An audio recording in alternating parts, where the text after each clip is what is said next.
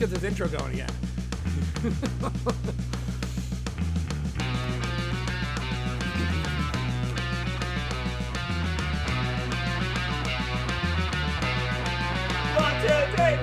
On this episode of Punks Talk Wrestling, we got a Narcissus, a giant Gonzalez, and the meanest Mean Gene Okerlund ever, as we go back 31 years for our review of the Royal Rumble 1993. I am R.W. Hellborn, one half of your Punks Talk Wrestling tag team hosts, hailing quote-unquote from Philly! And always by my virtual side, 3,500 miles away in London, England. He is my tag team podcast partner. He is the grumpy git. He is the sleepy sod.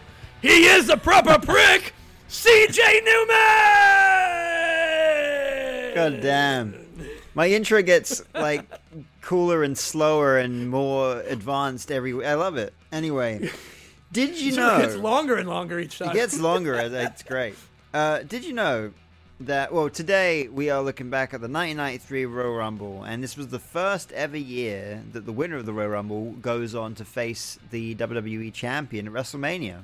Correct. But did you know that the success rate of the winner of the Royal Rumble going on to win the title at WrestleMania is only 57.5%. Slightly above 50. Yeah, so 19 people have gone on to win the title and 14 people have gone on to lose the championship match. Are you gonna ask me to name all 19? No, I'm not. That would be fucking awful of me. But yeah. No quiz this week, but that's a fact I found out, and I thought it was pretty interesting. It's actually a lot lower than I thought it was. I probably would have imagined it more, at least up in like the 60 to 70%. Yeah, I would have thought the same, but I think the last decade and a half has probably changed that, because I feel like... Well, the last 2 years have certainly changed it because Roman Reigns hasn't lost. Well, exactly, yeah. So I think just like back in the day, I feel like in the 90s, it was like whoever won the Rumble would go on to win the title. That's how it always went. But I feel like in the last like couple of decades, maybe that's changed quite a bit. So it hasn't. Yeah, it has not always worked out. Another crazy little fact is that Roman Reigns' current title run has existed in 5 different years. Really? 2000, he won it in 2000, 2001, 2, 3, and now in 2004. And now 2004. He's held it in 5 different years. All right. Let's take a quick look where we're standing right now. Yeah. He's at 1200 as of today, Tuesday, the day of recording. He's at 1221. Right. Yeah, the Hogan title reign 1474. We know that's the one. Oh, there's a Bruno Sammartino reign of 1,237 days. That's the one. Okay, that's coming up really soon. Yeah. What was that number? What was the number? 1,031. 1,237. 1,237. So he's got 14 days. 2 more weeks, and he beats Bruno's second reign. And then we've got Hulk Hogan's first reign. Hulk Hogan's reign is... Oh, he has another reign before the 1474? No, that is his first reign. So 1474 is his first reign. His second reign was less than that, yeah.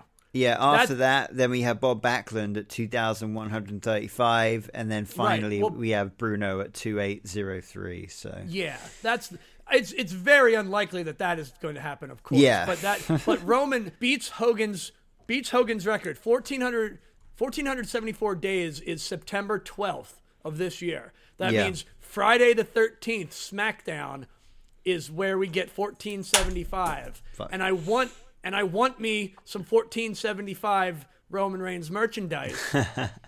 so whomever from WWE has bugged our phone lines when we're recording, give me what I want. Give me what I want.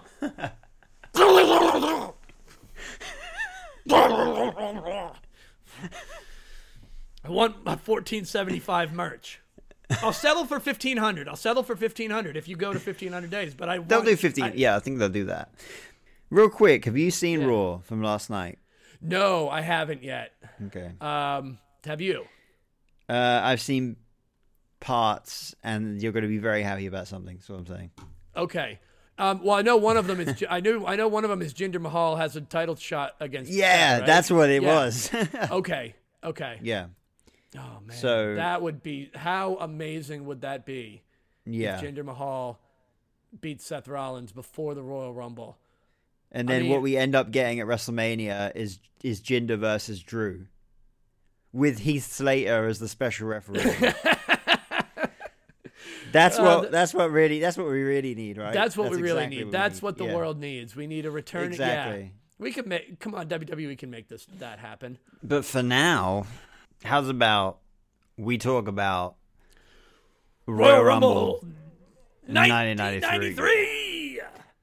January 24th from the Arco Arena in Sacramento, California. Yeah.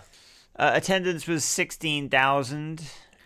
And before we actually get into the first match, we had a pre-show match. I didn't watch because I don't think it's on the network, but it was Doink the Clown versus Jim Powers.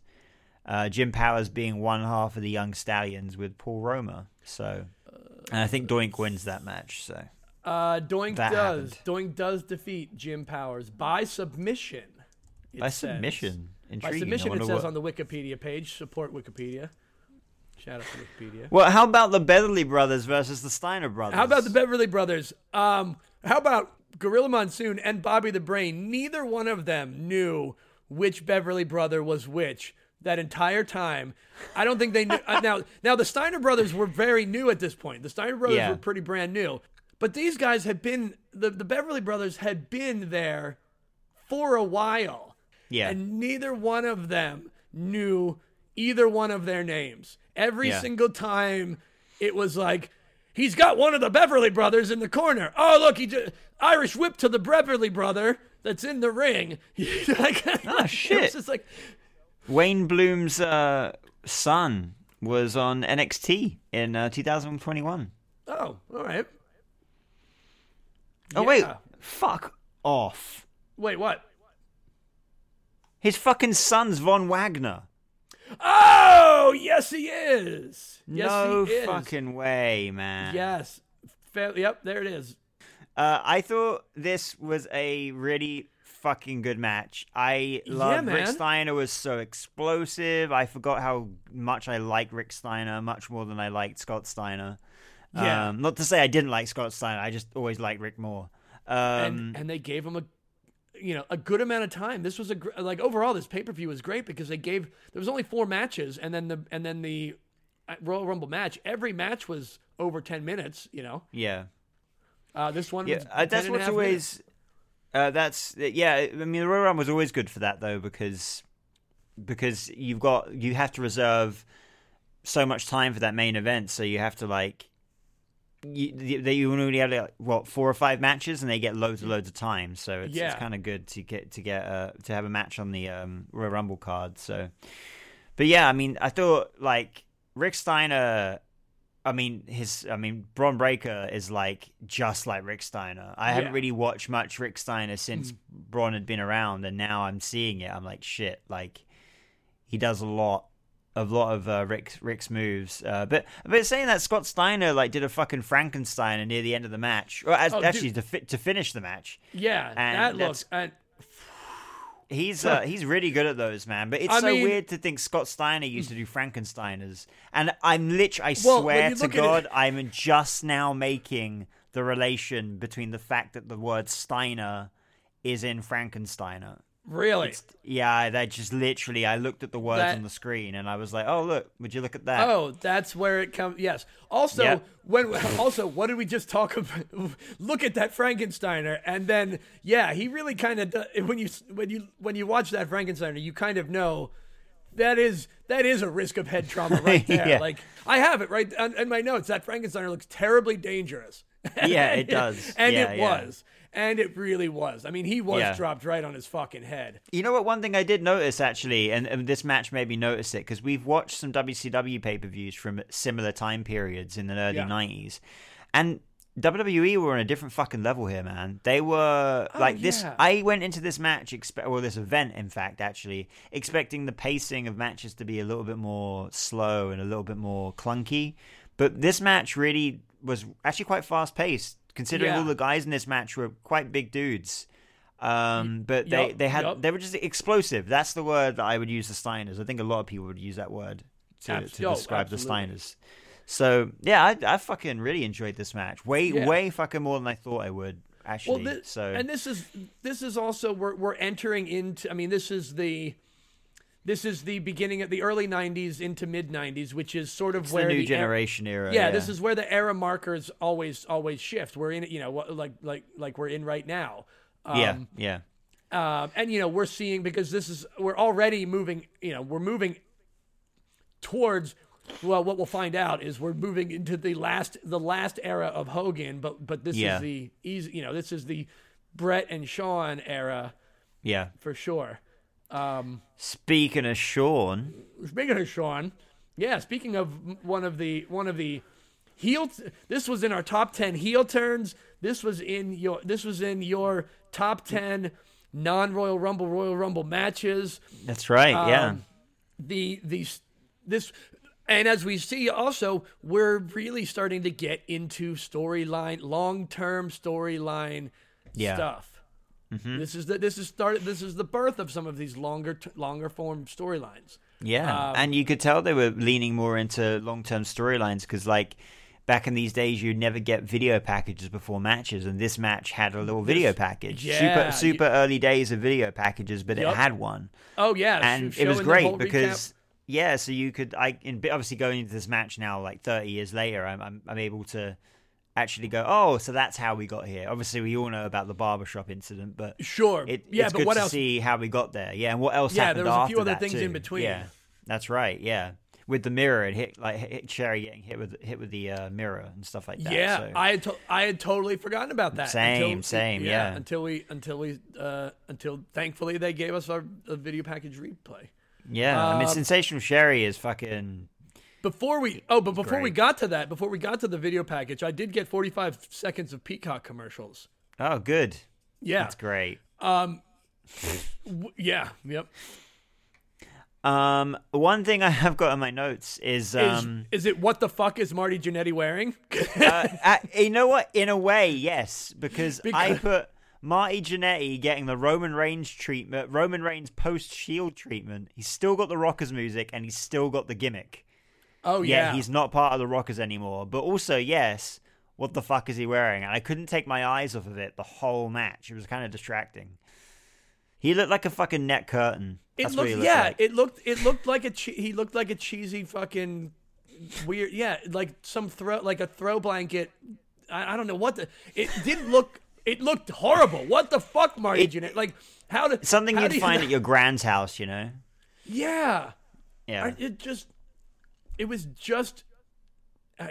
made him look silly. It made him look especially like a and deflated he's meant to be Michelin the face. Man. He's meant to be the face. Fucking Michelin Man. Deflated Michelin Man. He's meant to be the face of this match, and Shawn Michaels looked cool as fuck.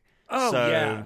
This is also Shawn Michaels got it was getting so much heel heat, but like he the heel heat that the Dominic Mysterio level heel heat to some degree, like major heat. And But the problem is that, and that was part of the problem with Jannetty too, is that he was absolutely the face, but he wasn't getting cheered.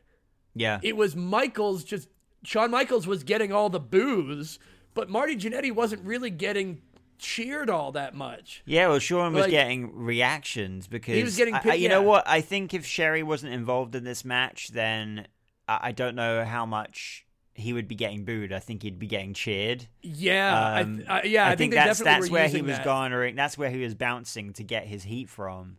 But Jannetty was just getting. I mean, it's. Kind of, we all know where that goes. Like Jannetty's career just died after this, to be honest. Oh yeah, I mean, I mean, unfortunately, there are a lot of unfortunate circumstances around all that. But yeah, anyway, this match is fucking so good. I mean, I didn't choose it for my top 10 if I didn't think it was great. I just think it was such a, I mean, say what you want about Jannetty, he's still a great worker in the ring, and he could put on a good match, and he definitely put on a good match here. But he also very blatantly tapped out. Yes, he did. Like, what the fuck was it? That was he had. Michaels had a Boston. He had him in an armbar. He had him in the armbar. He tapped his leg a bunch, and then he tapped his arm 15 times. Yeah, he was visibly smacking the mat multiple times. I saw that, and I put it in my notes. How is that? Is that a referee's discretion, or was he not supposed to was it Marty Jannetty not realizing that he's not supposed to was Jannetty overreacting? Just overselling the situation. Overselling it and made it look like because that was that was the most blatant tap out I've ever seen. Right, because I saw him doing that, and then initially my brain was like, "Oh, the end of the match," and then I realized he kept doing it. Match. Oh, yeah. And then I was like, okay, the ref's just not doing anything here, so I guess we're continuing. Yeah, it really confused me. Was there something else that I mean, they didn't say anything about it. They made no reference. I think it's just a complete flub here. It's just it might have been mistake. Yeah. Which could, what a great it was a great Intercontinental match.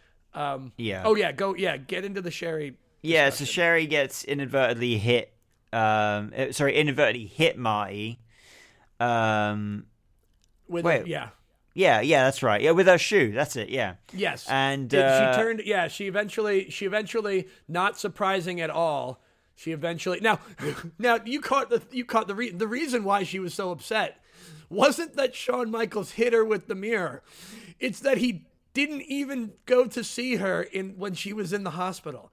Right. Yeah. Exactly. Did you see how Marty Jannetty fucking sold that fucking Sweet Chin Music? He did a corkscrew. I was whoa, that was some maybe a slight oversell, but still he sold it. Well, that's what I mean. He's overselling. Jannetty was he was overselling and made it look like he tapped out. So one thing I thought was fucking hilarious about the aftermath of this match is when they're backstage and Mean Gene's trying to fucking talk to Sherry, and then he just shouts at her, "Sherry, calm down, you're hysterical." Well, he cursed at her. He said, "Damn it, Sherry." Oh, yeah. I have that. That was on my note. You and I have the exact same notes. Yeah, literally the exact same notes for this match was, what the fuck is Jannetty wearing? How is it not a cap out? And Mean Gene literally had the same notes. Yeah. Yeah. Next we had Bam Bam Bigelow versus the Big Boss Man. Bam Bam. Yeah, his music. What was up with that? Bam Bam. Yeah, it just kept repeating, right? His music was just a beat, a lo-fi beat, and bam bam. Yeah, over and over. Well, he says it once when he comes out, and then later on, it just repeats over and over. Just keeps it because this is. I love. I think it was Gorilla Monsoon when he was coming out, and he was like, who would tattoo their head like that? It's funny. His answer was Bam Bam Bigelow. Yeah. It's like, you see 2023, man. 2024. Yeah. Holy shit, man. There's a lot of people at 24 with fucking tattooed heads now. So tattooed heads is not uncommon. I might get the sides of my heads tattooed now. The sides of my heads. The sides of your heads. The sides of my heads. I might get the side of my head tattooed. Your ego is so big, you have two heads. Yes. We're getting off topic. It's Bam Bam Bigelow versus Big Boss Man. Lots of B's. Lots of alliteration. You just reminded me of something, but I cannot say it on the podcast. I'll let you know later. Oh, it's funny. I mean, we can edit it out. but no, just in case you miss it. I'm not better to not miss it. Yeah. Yeah. All right. I'll tell you later. All right. We got Bam Bam Bigelow versus Big Boss Man. Yeah, a very disheveled looking cop, Big Boss Man.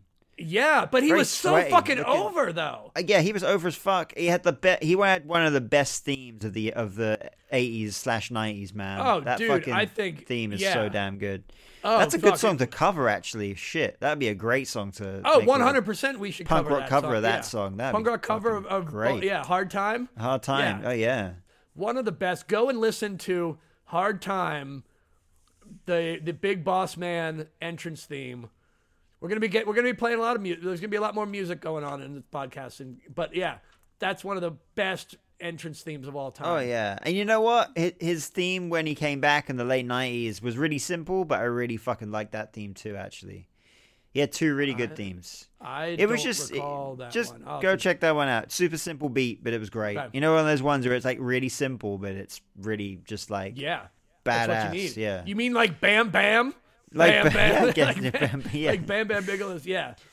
This match is exactly what you expected it to be. Just a couple of ham hocking each other. You know? Power guys doing power moves. Yeah, you know. I mean, Bam Bam, and of course, I mean, classic Bam Bam Bigelow. You know, this is still, Bam Bam's still in in good shape. Like he's still moving pretty good. Yeah, I mean, he went, you know, he was fine here, and like obviously he had a little run on ECW after this. Like he was doing okay. Like I think after his ECW run was when things started to go a little downhill for him, and in a lot of aspects of life, which is unfortunate. But I mean, I love Bam Bam. Anytime I see Bam Bam in a match, I'm like, yeah, he's fucking great. Ahead of his time for the size he was and the moves he was doing. So yeah, he's one hell of a wrestler, man. He obviously saw his flying headbutt in this match, which was great. Yup, classic. So, yeah, and not too much to be said about this match. It was good. It's just two fucking big dudes beating the shit out of each other, and Bam Bam gets the win. So, we had an extremely quick, like the quickest segment of Owen Hart getting attacked, which was just so fucking random and so quick. He was being interviewed by Raymond Rougeau. Yeah, and he literally gets asked one quick question. He gets like 2 words into the answer, and he gets fucking clotheslined out of his seat. And then Razor like hits him with like not a gimmick trash can, like a proper fucking trash can. Yeah, to the back, and then he leaves, and that's it. It's such a quick segment. I'm like, okay, I guess it gives him one more reason for Brett to be pissed off at him. So he's Razor Ramon is a bad guy. He's doing bad guy shit. Bad guy. But one cool motherfucker, man. What a cool motherfucker. Yeah. So where the fuck are we? Where the fuck are we? We're still in Bret Hart. We're at the next, but we're at the So the Bret next Hart match. versus Razor Ramon. We had this brief moment here, actually, which I was like, they don't do this anymore. But we had the commentators talking at their desk, but it was being broadcast into the arena, which is something they don't really do anymore. And they did a lot back in this era, but they don't do that anymore, obviously. So. That also, and I think that was also part of what they did to catch the live audience up on whatever was going might on. have happened. Yeah, exactly. Yeah, I mean, this match was fucking great. I mean, what would you expect from Bret Hart and Razor Ramon? Like, it was an absolute fantastic technical match. Yeah, both of these guys in their prime as well, which is so cool to see. Razor, and this was also 8 months. Now, because they shoehorned him in to the spot that Ultimate Warrior was supposed to be at. But this is Razor at 8 months into the company at a heavyweight title match at the Royal Rumble. Like that's phenomenal. Him throwing the toothpick at the kid that Bret Hart gave the sunglasses was great at the beginning. Brilliant. At least the kid had eye protection though. Brilliant heel. Exactly. See, he was smart enough to also know that he wouldn't hurt the kid, even if he did. Like, so smart. Like heels. I feel like there are dudes that like Razor Ramon got heel heat. I mean, he was so over, but he was over as a heel. He gets like Dominic definitely has a lot of that Razor Ramon heat kind of shit too. Like, it's just so good. It's so good seeing those guys. Oh yeah, big time. Yeah, this match was phenomenal. I mean, this is just a phenomenal match. This is a match to go back and watch for sure. Yeah, I think it was definitely in my list. I don't think it made the top 10, but it definitely made my overall list when I was making it on the last episode. So, yeah, I think it's. I'm surprised if I had remembered this match, it probably would have ranked higher on my list too. Yeah. But yeah, like it's interesting you say as well because as you say, like Razor's only been in the company for 8 months. At this point, Bret Hart had been in the company for 8.5 years, and this was during his very first WWE Championship run. Yeah. And I actually looked a little into it, actually, and I don't know if you know this, but his first WWE Championship, he beat Ric Flair for that. Yeah, he beat Ric. October 12th, 1992, but it was a house show. It was the event was in the Saskatchewan Palace in Saskatoon, Saskatchewan, which is obviously in Canada. So obviously he won it in front of his home country, which is nice for Bret. But yeah, this was one of his last title defenses, really, because he obviously goes on to WrestleMania after this and defends his title against the winner of the Royal Rumble. Right, which we'll get to. And then obviously that's the event where he loses the title and then Hulk Hogan fucking just comes in and goes, "Yeah, I'll take that, please." Did we finish the match? We finished the match. Bret Hart won. Bret Hart wins if you didn't figure that out. Yeah, you didn't know Bret Hart wins. It's a great fucking match. Watch it. 17 minutes and 52 seconds. So earlier this week on our Instagram page, I put out a little question to see what everyone's favorite. By the way, if you want to follow us on Instagram, it's at Punks Talk Wrestling. If you didn't figure that one out. Oh yeah, at Punk. Oh yeah, we'll do the social drops right now.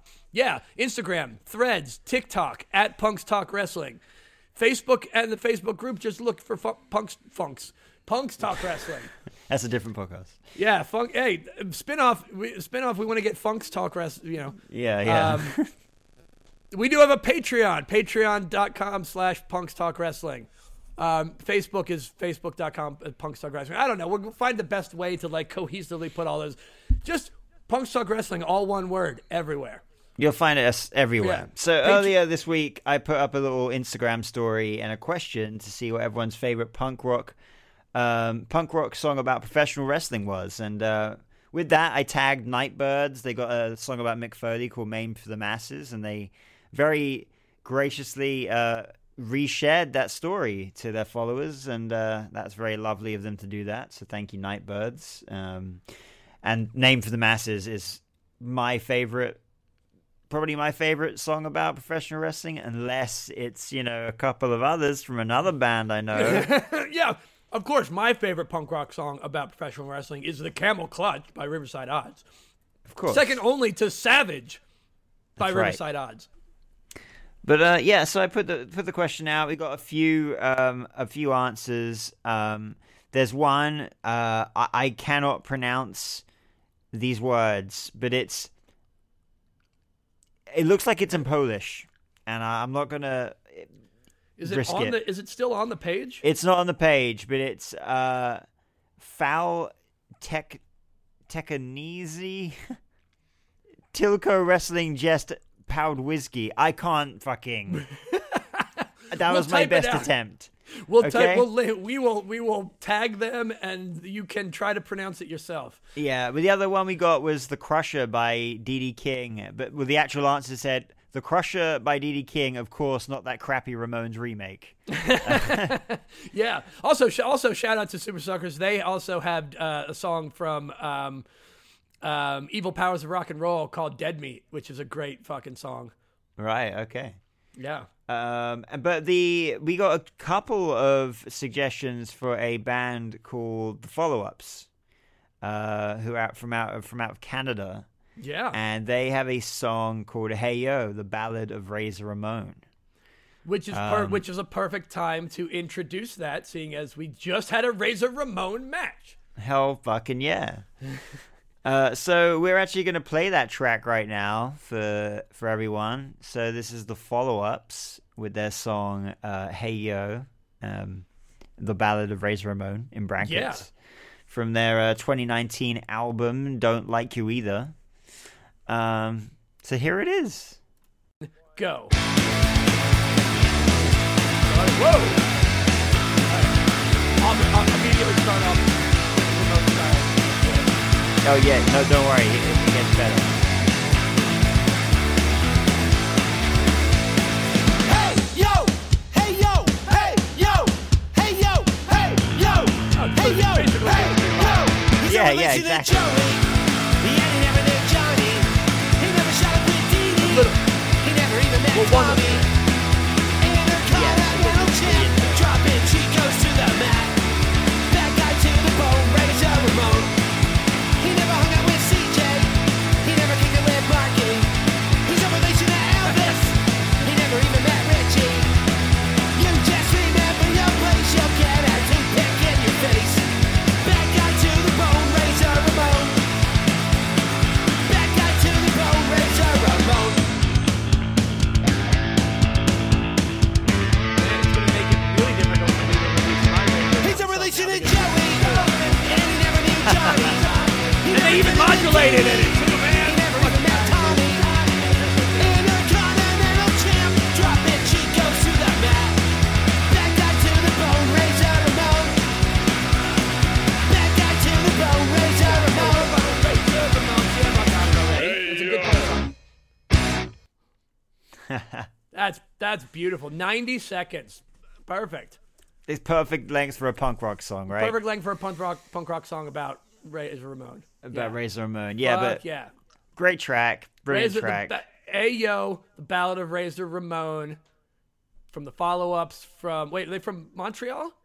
That I would I just says Canada. Just says Eastern Canada. So let's just go with that. Eastern Canada. Check them out. Check them out at Follow Ups Band on Instagram, and you'll get it. You're right. It does just say Canadian punk rock. Yeah. There it is. All right. There you go. Well, yeah, go follow the follow-ups as well. After you've liked and followed and left a review on our podcast as well. Yeah, that's the thing we forgot to mention. Leave a review if you're a listener as well. Yeah. Hopefully a good review. Don't leave a review if it's going to be a bad review. Just don't do it. Yeah. If you're going to leave a bad review, just hit 5 stars. If you hit 5 stars, we'll understand exactly what you're trying to tell us. Is exactly. That... 5 stars for a bad review and 5 stars for a good review. Yeah. Say whatever you want, and just rate it 5 stars for. Rate it 5 stars. That's all. That's all we really care about. Yeah. Thank you. Yeah. All right. So that was. Oh yeah. So there you go. That was. If you didn't hear a song, it's because they took the episode down and we had to upload the alternate track without it. So that's right. Still follow the follow-ups at Follow-Ups Band on Instagram. Yeah, just to cover all our bases there. I guess next on the agenda is a little bit of a first for us here. I mean, we did a little watch-along of the Bob Backlund Iron Sheik match a few weeks ago, but this time around... But before we get to that... Before we get to that, there was one more thing that happened before the Royal Rumble. Oh, yeah! Well, one, I had 30 seconds of commercials from Peacock. Oh, good. Good. In case you didn't have enough already. But then we had Bobby the Brain Heenan rush away from the commentator area to get ready for one of the longest dragged out and most weirdly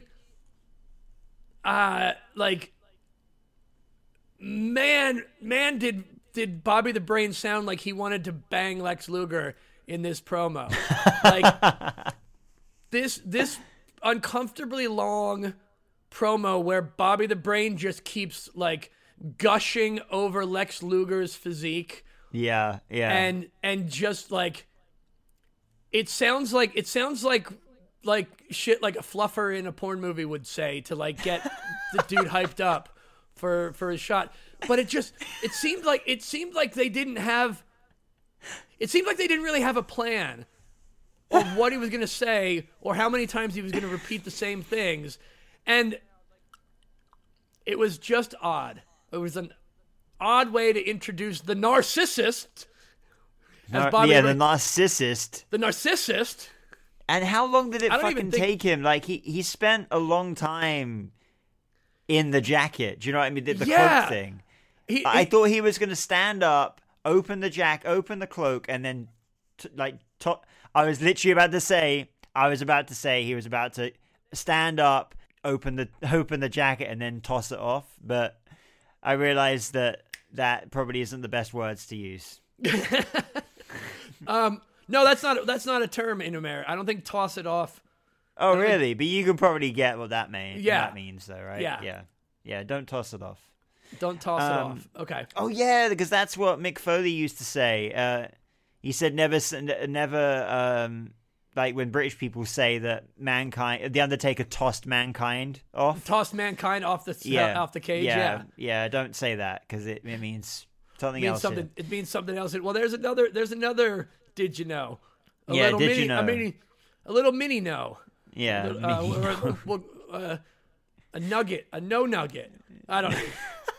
No nugget. No nugget. Yeah. No nugget. So this whole segment's no nugget. A little bit slightly erotic in ways. It really did. It was really borderline. There was a shot like between the legs. Yeah. There was just a lot of close-ups of the male form, and there was quite. It's one of those moments where you're watching it, and you tell your friends that wrestling's awesome, and then this is the moment they walk in the room. I feel like they were supposed to. It just feels like it was not supposed to go that long. Yeah, and someone just didn't give him the signal. Yeah. Then it's just these close-ups of his thighs and the close-ups of his glistening and then Bobby thighs. Heenan's pointing at his legs, and Bobby Heenan's still gushing over him. If they had anybody other than Bobby Heenan talking about it, it wouldn't be as weird. Because I think it's just the way Bobby Heenan sounds and the words that were coming out of his mouth. Yeah, like. I don't know. I don't know. It was awkward. Yeah, it was something. It was something. Yeah. Then I had another minute of Peacock ads. Again? Yeah. Yes. You just had 30 seconds. I had 30 seconds of commercials. So then we had this bit. You had a narcissist sandwich with the narcissist with Peacock advert bread. Yeah, Peacock bread. Could we take note of how this segment ends, by the way? Because Bobby the Brain Heenan is on his knees next to Lex Luger, and then the big silver curtain comes down over the top of them. Yeah. Yeah. I think I don't know if maybe Pat Patterson wrote the bit, and it was to fuck with Bobby Heenan. Like that might be. I mean. And I'm not saying that to be joking. I'm saying that just because it just sounds fun. It sounds like a funny thing that Pat Patterson might pull on Bobby Heenan. That's fucking brilliant. Yeah. Set him into, get him into this. That's what I mean. It was awkward. It was just a little awkward. It was a little awkward. It went on for way too long. Anyways, moving on. Shall we? What we're getting to. Yeah, what we're getting to here is we're going to do on this episode, we're going to do a little live watch along of the 1993 Royal Rumble from start to finish. So this could be either really, really good or fall flat in its face and be terrible. So yes, in more ways, be along with the ride for this one. Oh. Generic raspberry lime seltzer from Giant. Fucking yeah. The official generic seltzer of Punk's Talk Wrestling. I've got a glass of tap water. Ooh. The official British tap water? Yeah. London. What's London Water Company? What's the name? There is a name for it. The water in London is called Thames Water.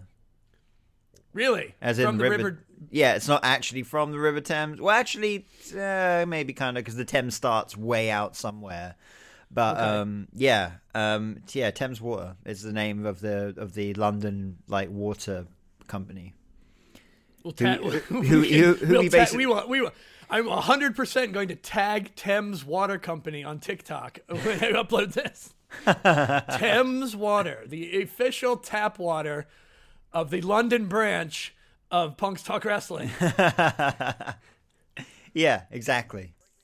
All right, here we go. We are doing a live watch-along of the Royal Rumble match from 1993. Now, this could either fall flat on its face or be a huge success, depending on how it goes. Now, you're watching it on the WWE Network the way it's intended. That's right. I'm watching it just on how God intended. Yeah. So for me, for anybody watching along with us on Peacock, I am at the time. The time marker is 1 hour, 22 minutes, and 21 seconds. And I on the WWE Network, if you're watching along with us, it's 1 hour, 22 minutes, and 6 seconds to be at the very same point as each other here. So it looks at this point it looks like you're somehow 15 seconds. Somehow there's a 15-second difference. Yeah, which means they must have cut out. I guess they must have cut out 15 seconds. You missed 15 seconds of the Royal Rumble that I watched. I missed 15 seconds of it. Was probably between. It was probably between one of the commercial breaks might have cut out a segment entirely. And the difference between the commercial length and there could also be differing lengths of commercials at times because all the commercials that they play are in 15-second increments, 15 and 30-second increments. So sometimes there's a 15-second break, sometimes there's 30 seconds, sometimes it's 45 seconds. Right. I wonder if that, I don't know. Fuck Peacock, we'll never know. But anyway, those are the markers. As of right now, we know that there's a 15-second difference between the two. Yeah, but right now we're in the same time, and as soon as we press play, we're off to the races, and all the way to the end of the Royal Rumble here. Yeah, I'll let you do the honors, and I'll count. Sure. Count down? I'll do it. Okay. So when I say go, we go. Okay. Yeah. Yep. Right. 3, 2, 1, go. All right. Here we go. There it is. Okay, yep. And there's Cleopatra and Caesar. Right. Yeah. Because that makes historical sense. Yeah. No. Well, I do think that makes historical sense. Oh, shit, I accidentally fucking paused it. You son of a bitch. No, it's fine. I unpaused it real quick. I'm right. I'm like a split second behind. Don't even worry about it. Cool. So I wonder why fucking Julius Caesar gets 2 Roman guards with him, and Cleopatra gets no one. Yeah. Oh, where's her lackeys? I was looking for the audio. When I accidentally clicked it, I was looking for the audio. Okay. Because it was way too loud, so I couldn't hear you well enough. What were you saying?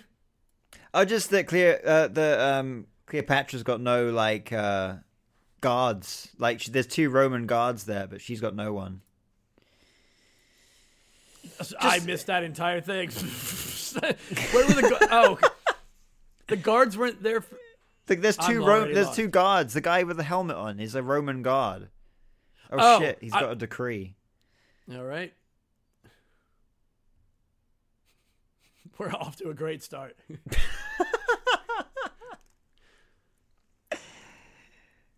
So, for anyone not watching, we got Cleopatra and Julius Caesar, the real life Cleopatra and Julius Caesar, mind you. They were announced as such by Howard Finkel, so it's legitimately them. They're in the ring. Caesar has a fucking scroll. Yeah, he's reading off of a scroll. Yeah. He's running a coin around his neck, apparently. Man, I wonder where the fuck they hired these actors from. Yeah. And if they knew they were getting themselves into doing this. This must be really nerve-wracking to get in front of 16,000 people dressed as fucking Julius Caesar. I mean, I don't know. This guy's just making it. I guess he's loving it, though. Paycheck, he is loving it. I love how it's obviously a piece of paper that's taped to the back of the scroll. You can see the silhouette of it from the light. Yeah, just a couple of the spray painted fucking bedposts. I'm not listening. Neither of us are listening. No, to I mean, yeah, I don't want to be quiet for too long. Otherwise, people have got to sit there and quiet while we just. Well, no, they're watching along.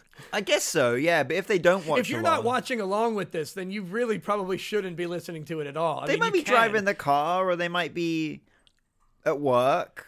Right. Gotta keep the people entertained, you know. The intention is for you to be watching along with us when you listen to this portion of it. But if you're not, we'll try to keep some sort of semblance rapport going. Yeah. We'll just live. I mean, we're not good at this. We're learning. We'll figure it out by the end. This is all new. By the end of it, we've got a whole hour. You got 90. You got 90. Yeah, a whole hour of 90 minutes.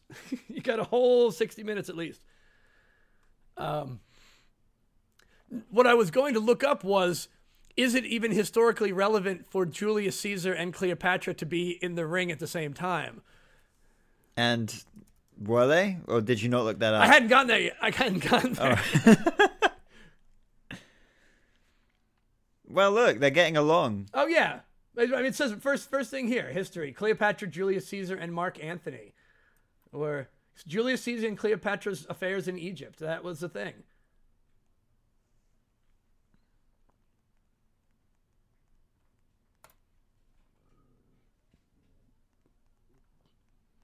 All right, let's go down to Howard Finkel.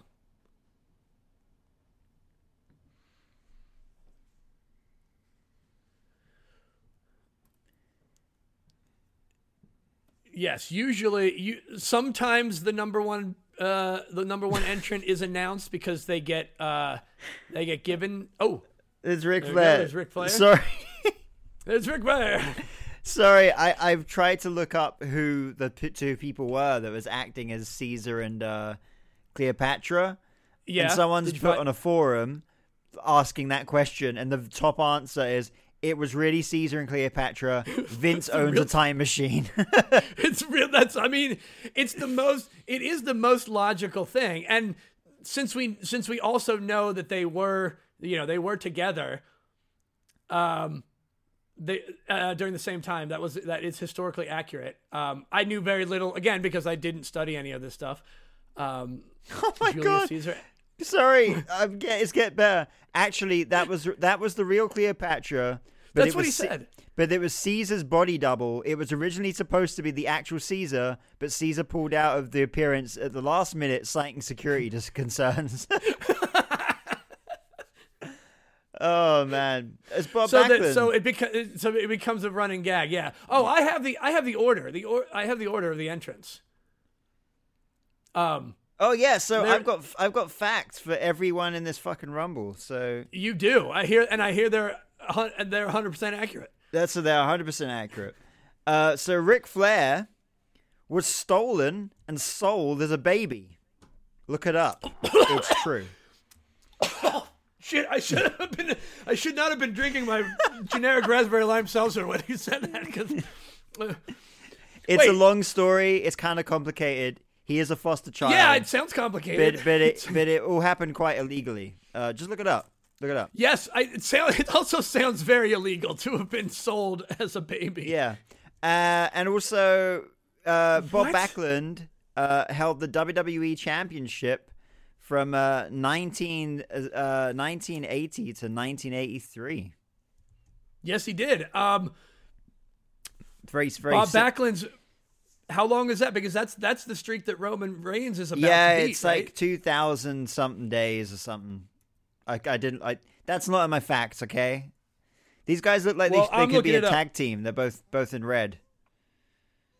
I'm looking it up for you. I'll look up the Bob Backlund fact.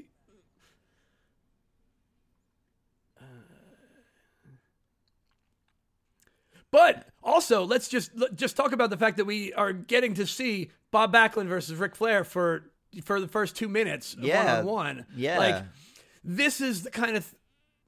And why they didn't talk to each other about ring gear, because they're both wearing red. That's what they said. They totally look like, oh, there's the Ric Flair drop. There's the patented Ric Flair face flop. RFFF. Oh, someone just walked down the stairs with socks and sandals on, and a tie-dye T-shirt as well. Yeah, I see the tie-dye guy. Yeah. He's rocking the 90s right there. It's great. Solid, yeah. Who's Strong number 3? early 90s. Number 3 is Papa Shango. Fuck yeah. Papa Shango? No, it's not. No, it's not. It's not a hard A when it's Papa Shango here. It's Papa Shango, man. No, it's Papa Shango. It's Shango. almost more of an O. It's if almost I like was to say that, I'd sound like some posh twat from like North London. I'm not a posh twat from North London, okay? You're not a posh twat. You're what part of London are you from? West London. Oh. Yeah. Proper prick from West London. Well, shit, there goes Papa Shango. Shango. There goes Papa Shango. Yes. Doesn't matter how you pronounce it. Papa Shango. Papa Shango, 28 seconds. Papa Shango moved to Vegas after retirement and managed a strip club. Yes, right. I was gonna say with the Godfather. Yes, because it's the same person. It's the same person. Papa Shango and the Godfather are the same person. This is the Ico Pro logo up there. Oh yeah. Remember that? And we get more Ric Flair versus Bob Backlund. Yeah. Papa Shango just unceremoniously dumped. Yeah. I couldn't be a commentator, man. I'd stumble over my words way too much. No, I mean, you wouldn't. You could. It just, It just takes practice. I need teaching by Michael Cole. No, I mean, but you wouldn't be a good one. You could be a... Oh, well, fuck you. I was agreeing with you. I was agreeing with you while also trying to uplift you. I don't know. It didn't work. No, it didn't work at all. No, it didn't work. But it was Did fun. these guys ever face each other in a match? Like a straight up match? In a one-on-one match? I don't think so. Because I'd like to see that. I've never I'm sure they have somewhere along the lines, but in WWF I don't think they have. They were in the WWF at the same time for a brief period, so yeah, I'd be interested to see. But Bob Backlund, Ted DiBiase. Oh yeah, Ted DiBiase with Jimmy Hart. Yeah. Wait. Yeah, I guess guess he was with Jimmy. He was with Jimmy Hart for a little while. Yeah. Ted DiBiase was Hulk Hogan's opponent at Hulk Hogan's debut at Madison Square Garden. In this match, Hulk Hogan was a heel and Ted DiBiase was a face. Ha! There's your fact there. Look at that. That's a pretty good fact. These are either facts or did you knows. That's probably, or that's just also 30 did you bonus. It makes hashtag did you bonus. That makes sense. Why when they got to their feud, why those guys worked together so well. Because they had already worked together. Yeah. Yeah, you know what's that's another thing. If you notice Hulk Hogan, like nobody knew Hulk Hogan much when he was the heel in WWE. They made him face and put him all over everything right away. Oh, yeah. But he really did he was pretty much a heel wrestler most of the time. Like, he mostly did heelish shit in the ring all the time. Who, Hogan? Hogan. Yeah, he wasn't he really wasn't a babyface wrestler. He was neutral at best. Like, he did a lot of I'm trying to think of scenarios, but I know it was another thing that Bruce Pritchard commented on when they were talking about it. It was like he was always a heel. He was always a heel in a way. He was just loved by all the kids and everything for his character. Here we go. We got Brian Knobs from the Nasty Boys. Brian Knobs, one half of the Nasty Boys. Did you say the Nasty Boys? Still wrestler. Still at it. You just said You just said nasty in such a weird way. You said nasty like I would say nasty. Nasty. Yeah, I don't know nasty. Why. The Nasty Boys. They're from the brother-in-law to Greg Valentine. Yeah. And he is from actually from Allentown, Pennsylvania. That's right right. up the road from me. Oh, well, you ruined my fact for later on. But anyway, my fact for Brian Knobs. Oh, shit. Sorry. My fact for Brian Knobs. Yeah, but that was for a fucking the other guy. What's his name? His tag team partner. Oh. Jerry Sags. Jerry Sags. My fact for Jerry Sags is that he's born in Allentown. But my fact for Brian Knobbs is that he shaved off Eddie Guerrero's eyebrows on a tour of New Japan. Oh, no shit. And I found a picture of it too, and it's great. He looks ridiculous.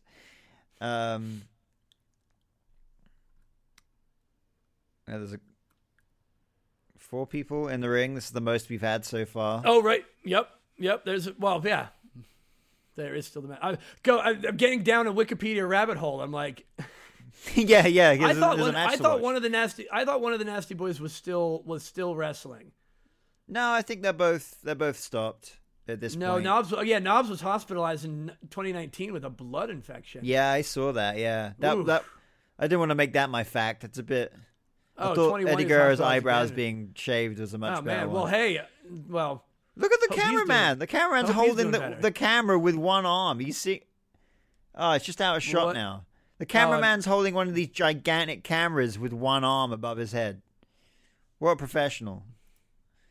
Oh, there's Bill Alfonso right there in the corner. Oh, there you go. Oh, Virgil, number 6.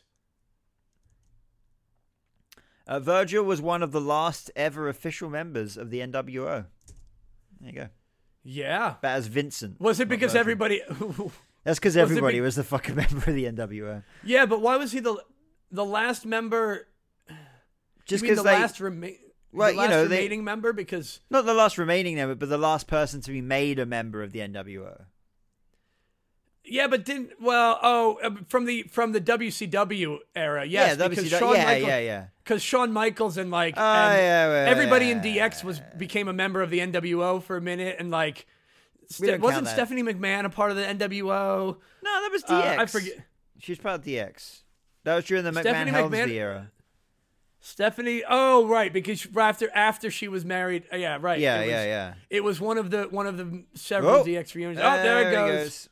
There goes Brian Knobbs. Back to Allentown you 2 minutes and 58 seconds. Yeah. How glorious Ric Flair's hair is. I should see how that. What's that? Just Ric Flair's hair is just fucking glorious. Oh, I thought you said how gory it. I'm like, what? Fucking Bob Backlund looks like Ron Weasley. Tell me I'm wrong. He looks exactly like Ron Weasley in this. Oh, 100%. Oh yeah. What the fuck? You know, I was thinking that when I saw him when I was looking at Iron Sheik stuff again. Yeah. And I couldn't think of it. You're exactly right. Yeah, that's who I'm thinking of, Ron Weasley. Shit. Like spot on as well. Also, I don't know if we've talked about this, but is it just me or were the ropes back at this time? Oh, they're way more slack, yeah. They are way more slack, yeah. Yeah, but that's because people do springboards these days. They have to be more taut. Yeah, they have to be. There's a lot more top rope. Jerry the King Lawler, yeah. Number 7. Jerry the King Lawler collects Coca-Cola and Superman merchandise and is also the owner of a replica of the 60s TV show of the Batman, Batmobile. That one. I'm trying here, okay? Shit. Get Jerry go. Shit. I'm doing the worst possible. I have the worst possible snack I could have. You know what's a beautiful thing?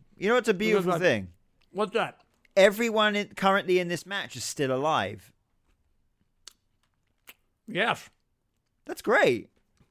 So far. So far. Yeah. Actually, everyone that's been in this match so far is still alive. That's great. Because the thing is, you go back and watch the year 2000 Rumble, half the people in that one are dead. And that's just... Yeah, I mean, it's kind of shit. Go back and... Holy shit. That's a little dark. That's pretty sad. That's sad. Yeah. Sorry, yeah, I don't know why I thought Keebler toast and peanut butter sandwich crackers would be a good snack for when you had to talk live, because it's like it just mucks up your mouth. Yeah, your mouth's gonna get all stuck together and stuff. Get all stuck together. I'll have to get another piece of Icebreakers, Ice Cubes, wintergreen gum. to cleanse my palate after that. But yeah, if you hear me just start mumbling incoherently, it's because I've got a freaking mouthful of peanut butter crackers. Because I usually will mute the microphone, but we're doing this live, baby. It's fucking Max Moon. What the fuck is this? It's Max Moon. Oh my god! I don't know I even have the list right in front of me, and I didn't even. Max Moon is from Czech Republic and was a professional soccer player before he was a wrestler. Yeah. So there's that. Wait. He was professional. Wait, what did you? He was a professional soccer player? Yeah, soccer player. Yeah. Oh, there it is. Okay. What? No, you're right. Yeah. And I said soccer because most of our listeners currently are from America, so I have to give in. Right. Even though it's not, it's fucking football because you kick it with your foot. Sorry. Okay, this was what confused me. His name is Thomas Borick. Right. His ring name is Paul Diamond, but this is Max Moon. This is Max Moon, yeah. Yeah, there's a different Max character, Moon. but Max Moon. But that's what was the Max Moon link led me to Paul. It was confusing me the layer of names. Right. Okay. Yeah, it made it sound like Paul Diamond was the name of the person. What do you reckon? You got people in this ring like Bob Backlund, Ric Flair, Jerry the King Lawler. You know, all these old school guys, and then they see a guy run to the ring, dressed like fucking Max Moon. What must you think the wrestling business is coming to? And for the people, let's just describe this for the people there. He has it's like a baby blue, full body suit and mask with like the hair coming out of the top of the mask by the looks of things. Hair coming out of the top of the mask. Cool, he's got like a glowing. It's got a circuit board kind of feel. So he's got. He's eliminated. There he goes. He just got eliminated. It looks like a Halloween that looks like a Halloween costume, and I don't know what Max Moon was supposed to be, or. We just had Genshiro Tenryu, I think, just come to the ring. He made really sporadic appearances in the WWE. He was huge in Japan. He actually is featured in a bunch of like Japanese computer games because he's like huge in Japan. Probably huge out there. My little fact about him though is that he was trained by Terry Funk. Oh, yeah. Here's another quick note about Max Moon. The gimmick was not originally intended for him. It was intended for Conan. No way. But Conan left the WWF after a backstage disagreement. Since Diamond, see, this is why it was confusing me. They're referencing his name. They're referencing his name, one of his ring names, as his real name. And it was confusing me. Anyway, it was Diamond fit the costume, so he was chosen to take over the character. Described as an elaborate powder blue bodysuit with markings that were supposed to look like a circuit board and white protruding rings around his arms, making him look rather quote unquote outlandish. The elaborate outfit also came with 2 wrist devices that shot out fireworks and a jetpack that was supposed to make Max Moon look like a man from the future. So he looked like Buzz Lightyear, basically. It was basically, it was very Buzz Lightyear-ish. I don't know how, but see, it's that's a character that just feels like it's just not the right time. It just wasn't the right time for it, for whatever reason. But you could put that guy out like, whoa, damn. Oh, Mr. Perfect comes running to the ring. Yeah. Ooh. Oh, yes. So there's a big feud going between Mr. Perfect and Ric Flair. Yeah. This led to WrestleMania, right? Yeah. I think. God damn, crowd's going crazy with these two. Yeah. I'm noticing that no one's coming out to music either, which is kind of weird. No, they're not. Yeah, they don't have everybody's. It's crazy how much the Royal Rumble has changed. Like we've gone from this to like these. Now we want to watch Royal Rumble with like entrances, returns, special appearances, And then you get these moments in the ring where two people are standing off, and it leads to WrestleMania. Like, it's really led, it's really different now. But I love how I love what the Royal Rumble's turned into. It's always a lot of fun. Well, yeah. Well, this is the sixth. This is only the sixth Rumble. So this is the primitive days. Yeah, they're still perfecting it. Pat Patterson's idea, by the way. It doesn't surprise me. It doesn't surprise me that they wouldn't have everybody's entrance themes. I mean, they probably, those entrance themes were probably on tapes, literal tapes this point that they would have to queue up each time. Yeah. Who knows? I didn't actually think of that. Actually, you're very right. Yeah. And not all the guys had entrance themes, probably. Yeah, you're right. Now you made a comment about Genshiro Tenryu, right? Yeah. Tenryu. I can't pronounce it either. Did they pronounce it? They did, but I probably missed it. Genichiro Shimada. Who we got next? Oh, it's Skinner. Oh, Skinner. Oh, okay. He was also I do remember he was Hayabusa. Yeah. Okay. Or just Henry. Skinner portrayed Doink the Clown a few times. There really? Yeah, but people just didn't know it. Yeah. I don't remember much about him. Skinner, no. Oh, there goes Ric Flair. Oh shit! Damn, that was kind of early in the match. Bye, Mr. Perfect. Bill Alfonso holding him back.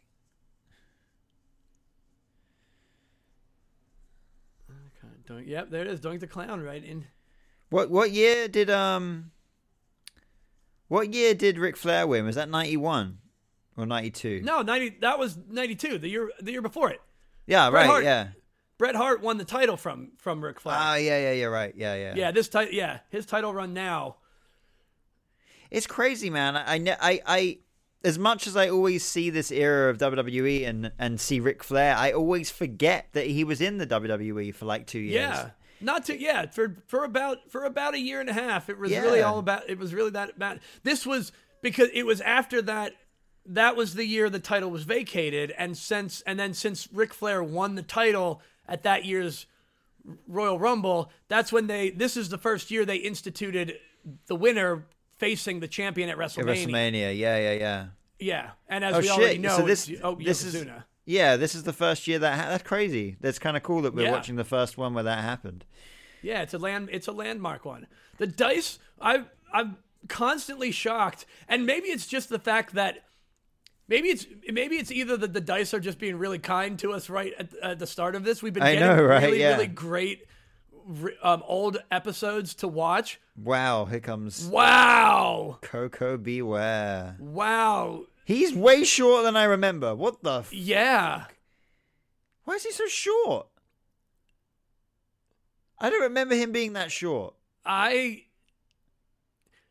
think it was just because he was holding on to his baggy pants so much. Yeah, he's pulling them way up. I don't know why he's pulling them like way up. Also, I missed my fact about Mr. Perfect. Shit! Sorry, him and Curtis Axel are the first father and son duo to win the Intercontinental Championship. Oh, okay. And the only actually for them. The only father-son duo to win it. And what's your Skinner fact? That he portrayed Doink the Clown. Oh, and Coco Beware retired in 2019 at the age of 61. Damn. Yeah, he kept going. No way. Whoa. No way. Skinning the cat. Skinner before Shawn Michaels did it. Skinner the cat. Oh, and there he goes. Skinner skinned the cat. Look at that. What's up with Mr. Perfect's gear? It looks like it used to be a double like a double over the arm thing. Yeah, he just pulled the one arm down. I don't know. It almost looks like it's broken. Did it break? Yeah, it looks like it's broken. I think he came out like that. Oh, I mean, it could have. Yeah.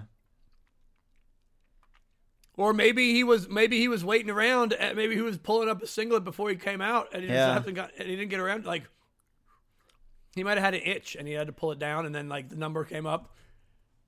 We'll just make up scenarios why he did or did not just forgot to pull his other.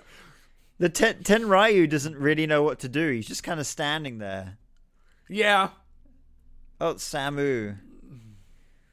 So Samu is the father of Lance Anoa'i. He's made a couple of appearances in the WWE. He has. Yeah, a few years ago in 2019, when Shane McMahon was in a rivalry with Roman Reigns, he actually faced Lance on an episode of Raw. I think he was basically saying that he was going to defeat someone in the Anoa'i family, and it was just this unknown guy. Oh, okay. Like the fourth cousin. Yeah, right. But yeah, that's Samu's son. So he's still young, so there's still a chance for him to join the bloodline someday, I guess. Oh, is he the one that's wrestling on Impact or? No, I think of the guy in MLW. MLW? Who definitely should get fucking signed because he's incredible, but I can't remember his damn name right now. But let me just find the guy's name. Jacob Fatu. Jacob Fatu. Yeah, okay. Yeah, he's okay. great. He's definitely ready to be in the WWE at some point. But yeah. So Bob Backlund's been in here since number 2, still there. In fact, a lot of these people have been here for most of the match. Yeah. Yeah, the new guys seem to be popping in and popping out pretty quick. Yeah. I just feel like Coco Beware used to be taller than that. I don't know why the hell he looks so short. I can't get over it. Oh, let's see what his build at. 5'7". Oh, fair enough. Yeah, 5'7" is short. So wrestling. We got the Berserker. I loved the Berserker.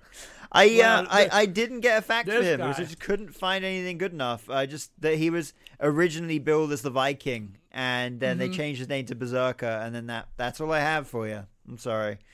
He kind of looks like John Nord. He looks like Robin Williams in Jumanji when he first comes back from jacked Jumanji. Robin. Yeah, it's kind of a jacked Robin Williams. Yeah. Yeah. Whoa! There goes Jerry. Oh, damn. Oh, there goes Perfect. No, maybe not. No. Oh, wait. DiBiase's he's on the apron. Damn, fucking pummeling away at him. Ooh. He's holding on for dear life. Oh. King's trying to help. King's getting involved. God damn. Everybody's trying to kick him out. Yeah. Mr. Perfect is getting. Even Coco Beware's trying. Why, Coco? Why are you helping DiBiase? Yeah, you're meant to be a face. Yeah. What the fuck, dude? Oh man. Well, I mean, it is every man for himself. He doesn't want a face perfect.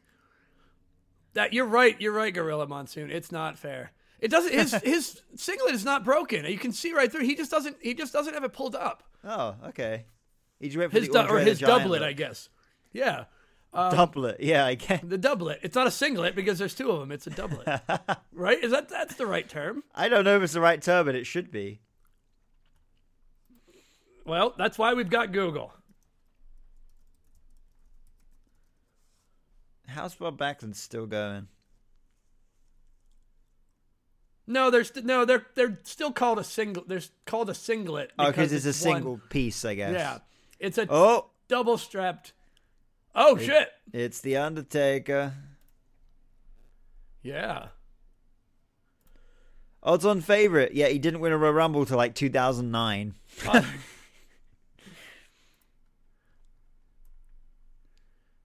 But anyway, the Berserker, I loved him. Oh yeah, he was fun. Yeah, he was just a big crazy guy.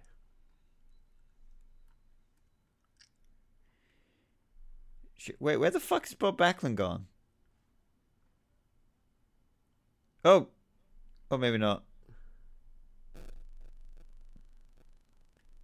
Berserker's going berserk.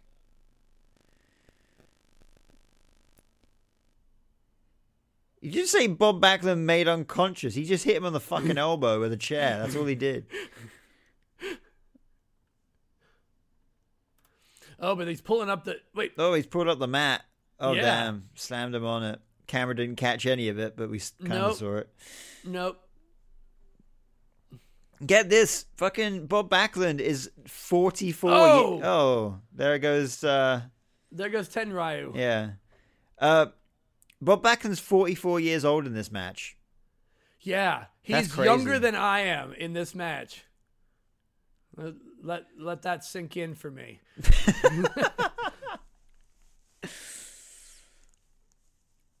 But it's crazy that, like, that's really late in someone's career.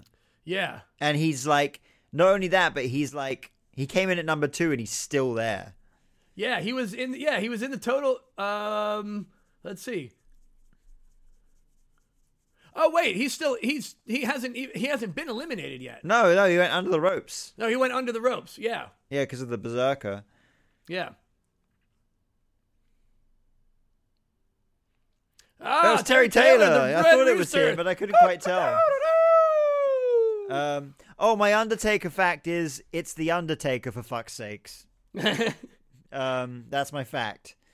And Terry my Taylor, fact Red for Terry Taylor is that he has worked for the WWE 5 times. Yes. He's left 4 times around. Oh, damn. Yes. DiBiase getting rid of... damn, DiBiase got them both Terry out. Taylor was in and out. Yeah, 24 seconds. Damn. Shorter than Papa Shango's at 28 seconds. They got nothing for Terry Taylor. Terry Taylor made himself a jobber. Oh, there goes DiBiase by The Undertaker. There goes the guy that announced The Undertaker when he made his debut. Yeah. Who thought that everyone would get eliminated besides The Undertaker and the fucking Berserker? Yeah. Oh, look at that. It's the debut of Giant Gonzalez. It's the debut of, But he's not in the Rumble, is he? No. No, he's not in the Rumble. Yeah, which, again, without music, it's just like, what the fuck is going on? So, for anyone not watching, look up the Giant Gonzalez. He is indistinguishably the tallest guy ever in the WWE, but he's wearing a full body suit. It's a brown body suit of one of the worst attires of all time. Yeah, with patches of like fur around his waist and on the outsides of his legs and his shoulders and forearms, and he's kind of walking like a giant yeti. And he's just standing in the middle of the ring with his hands up in the air. This is definitely a guy that is not a wrestler that's been told to go out there and do something, basically. Yeah. Who's on their way? He's just standing here motionless and like walking slowly, one step at a time. And now, I mean, he is legitimately an entire head taller than the Undertaker. Yeah, I mean, Undertaker's a tall dude. But he really doesn't know what he's doing. Like, this is, you know what? This is exactly like Great Khali's debut. Yeah, pretty much. Because it was against the Undertaker as well, and he did exactly the same thing. Yeah. And now this is another one of those, this is another rule. Like, he is absolutely not in this match. But why didn't they... But he eliminated the Undertaker. Why didn't they just have him be one of the surprise entrant in the match? Yeah, could have done, right? Yeah. Walk out I guess the way they're doing it, it's like, we rope. don't know who this guy is. He's not even signed to a contract. He's just turned up. He's just a guy with Harvey Whippleman. But there was some sort of issue. Undertaker had an issue with Harvey Whippleman. Yeah. I think. Like before, this is the payback. This is the retribution for something. Yeah. Oh wow! So hold on, yeah. I just realized, like, this is January 24th of 1993. Yeah. Monday Night Raw.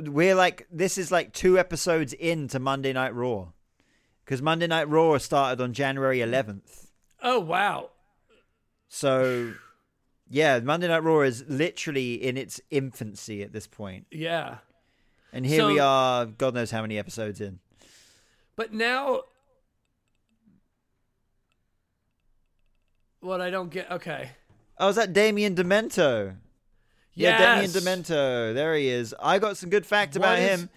Oh, he's in the, he's entered the Royal Rumble, but he hasn't entered the ring yet because he doesn't want to deal with what's going on here. Fair enough. Undertaker, Damien Demento was the first ever Raw main event against The Undertaker. Yeah. And this is Damien Demento's first and only pay-per-view appearance. Yeah, he didn't last too long. No.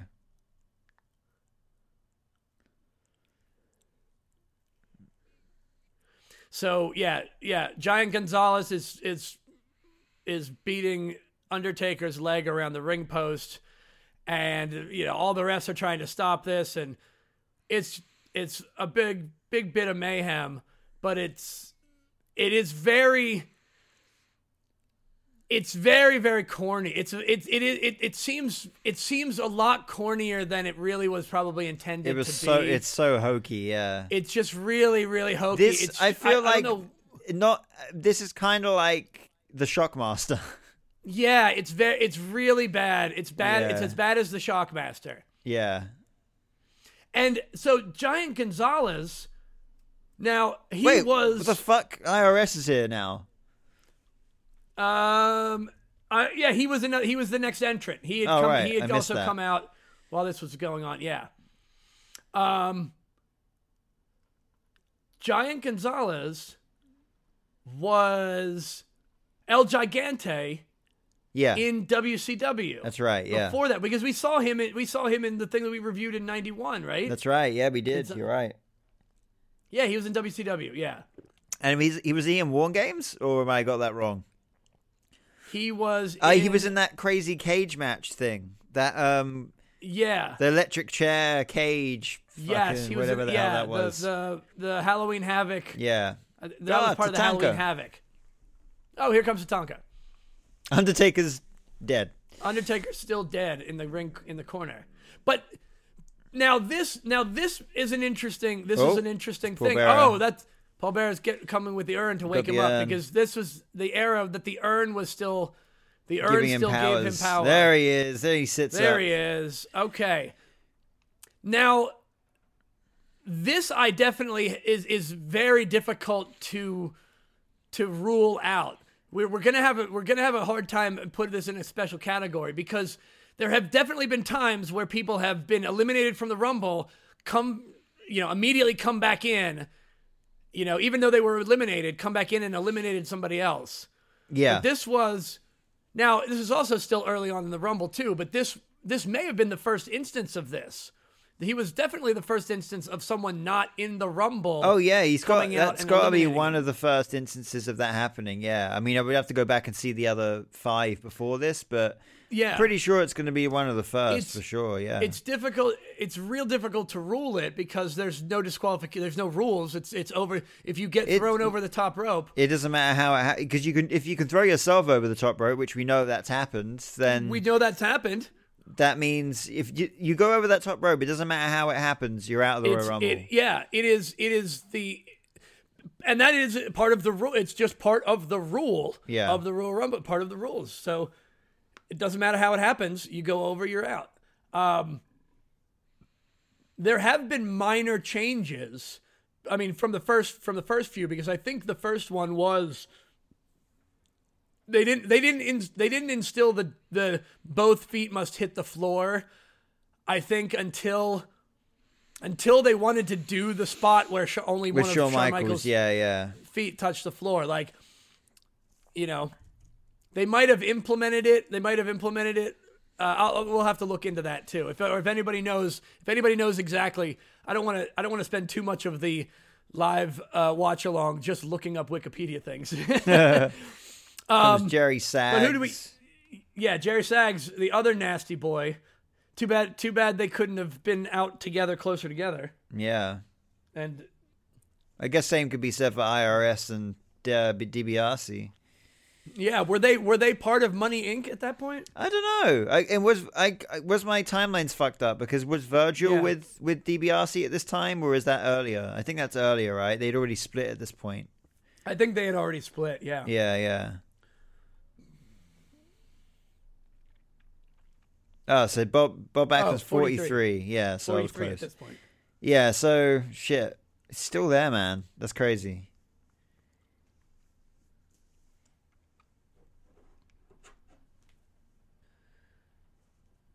Oof. Jerry Sags with a clothesline on IRS. I don't know. Maybe we do. Maybe we've got to get into some maybe we'll get more comfortable with some play-by-plays when we do the watch-alongs as well. I mean, yeah. Oh, Tatanka. Yeah, my Tatanka fact is that he had a second run with the WWE in 2005, 2006, and I forgot all about that. Briefly. Yeah. So we've got Bob Backlund with IRS in the one corner. We've got Demento and Sags. Well, Sags and Demento. I thought they were both going to go after Tatanka, but instead Sags is going after Demento and smashing him into a corner. Yeah. You see, once again, heels always have the problem. Now we've got Sags and Tatanka versus Demento. Comes Typhoon. Big Typhoon. And my fact for Typhoon is Shockmaster. He is also the Shockmaster. Yeah. Yeah. Man.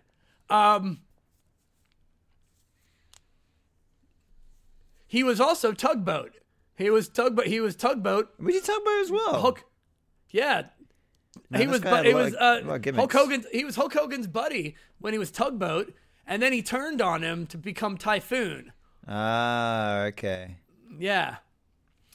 Also, one thing I've noticed, a lot of people turn on Hulk Hogan. Yeah.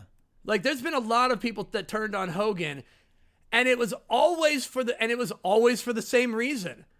That he was overshadowing him, basically. Like Andre turned on Hogan, Tugboat turned on Hogan, Savage turned on Hogan, Warrior didn't turn didn't really on him. Turn, but it was like a friendly rivalry, I guess. Title. Yeah.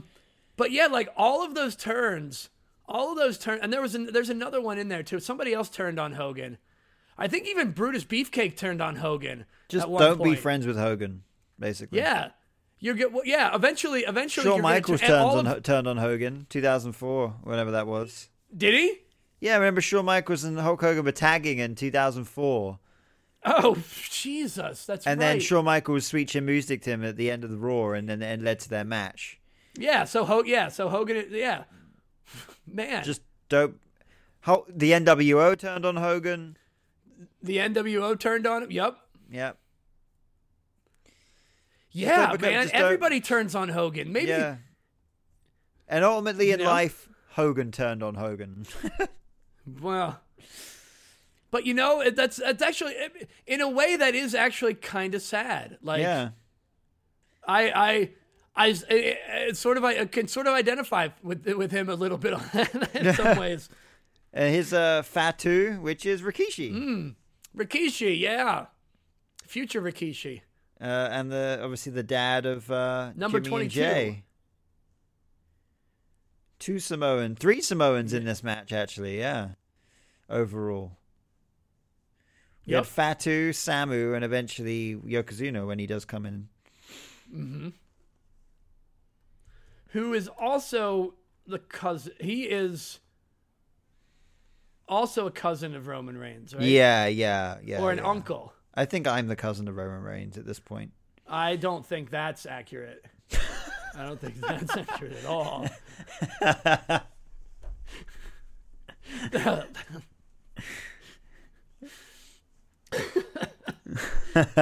Oh my God. All right. What for those not watching along, we got Sags' back locked up with Backlund in the corner. Fatu and Tatanka are in one corner, and then Sag. Oh wait, who's over in the other corner? No, we got Damien Demento, IRS attacking Typhoon. Attacking Typhoon. There's a lot of heels in here right now. Like, why don't they just beat up Bob Backlund and Tatanka? Are the only two faces? Yeah, right now. That's how they operate these days. Back in those days, it really was every man for themselves. Yeah. They really are just randomly attacking each other. I think I feel like the Royal Rumble these days is so well planned out. These days, it was like, I don't know. You're gonna eliminate this guy, but we'll do it whenever. Basically, they only had a couple of planned spots, whereas now I think they all know, like they all know that they're gonna do some stuff. Like when you and I get to the Rumble, like they're gonna plan some spots ahead of time. I think there's just more communication with everybody involved. Yeah. Overall, we got fucking Earthquake versus Typhoon. Why wouldn't the the natural disasters? Why wouldn't they immediately team up and eliminate everybody else right now? I guess they got beef, right? Do they have beef at this time? I don't know. I just guess they're two natural disasters. They're just beefing with each other. Oh, wait. Brain was just saying something about it. Yeah, no, they were just saying the same thing. Why are they fighting with each other? There goes Typhoon. So, Earthquake was a successful sumo wrestler in Japan. Would you know? Yes, John Tenta was Golga in the Oddities too. He was yeah. Yes, he also was that. And what a garbage, dumb, goddamn, idiotic thing for fucking Russo to come up with. Well, the Oddities. Yeah, the Oddities. Yeah, that was stupid. a Russo monstrosity. Yeah. Just because he was fat, he was as is told from the Bruce Pritchard podcast, he had a fascination with South Park and Howard Stern, and that's it. He just they didn't have the license to use Cartman or anything. I think they wound up actually getting fined for it eventually when Comedy Central found out, because they're like, you can't use our character, or maybe they didn't because they didn't care because it was just free publicity. But like, I remember them saying like they didn't actually have the rights to use Cartman from Comedy Central. Oh, really? But they did. But they just did for a while. That was just bad. That was a real shame. Like the Oddities were just, it was dumb. The Oddities were dumb. That's all I can say about that. Anyway, that's Earthquake, John Tenta. and he's locking up with Jerry Sags right now in the middle of the ring. Jerry Sags still there. That's crazy. Yeah, Jerry Sags is still there. He stays in. He stays in for a bit. He's in for 20 minutes and 50 seconds, this says. Earthquake's just not doing anything. He's just he's like a computer character that doesn't know what to do, so he's just standing. We didn't mention that that we have Carlos Colon in. Who's Carlos Colon. Carlito's dad. Yeah. Yeah, I guess he would be considered. He probably was considered like the first, like a surprise entrance. Yeah, because I don't think I've just realized that in this match we've had a lot of dads of current wrestlers. We have Ric Flair, we had Ted DiBiase. Yeah, we've had Mr. Perfect. Mr. Perfect. Samu. Yep. IRS. Yup. Fatu. Carlos Colon. Yeah. That's probably it, but that's quite a lot. It's like 6 people. So, who we got? Arriba, Tito Santana. Tito Santana, who is still wrestling at the age of 70 years old. Holy shit. And he's what? He's 40 years old in this match. Man's still going. Where is he wrestling? Don't know. He just makes like sporadic appearances now. Okay. But he still does his thing now and again. All right. Every so often. He's also a Spanish commentator. There's a picture. I see a picture of him at an indie show in 2011. Yeah, holy shit, that's awesome. Tito Santana was trained by Bob Orton. No way. Bob Orton Sr., yeah. Wow.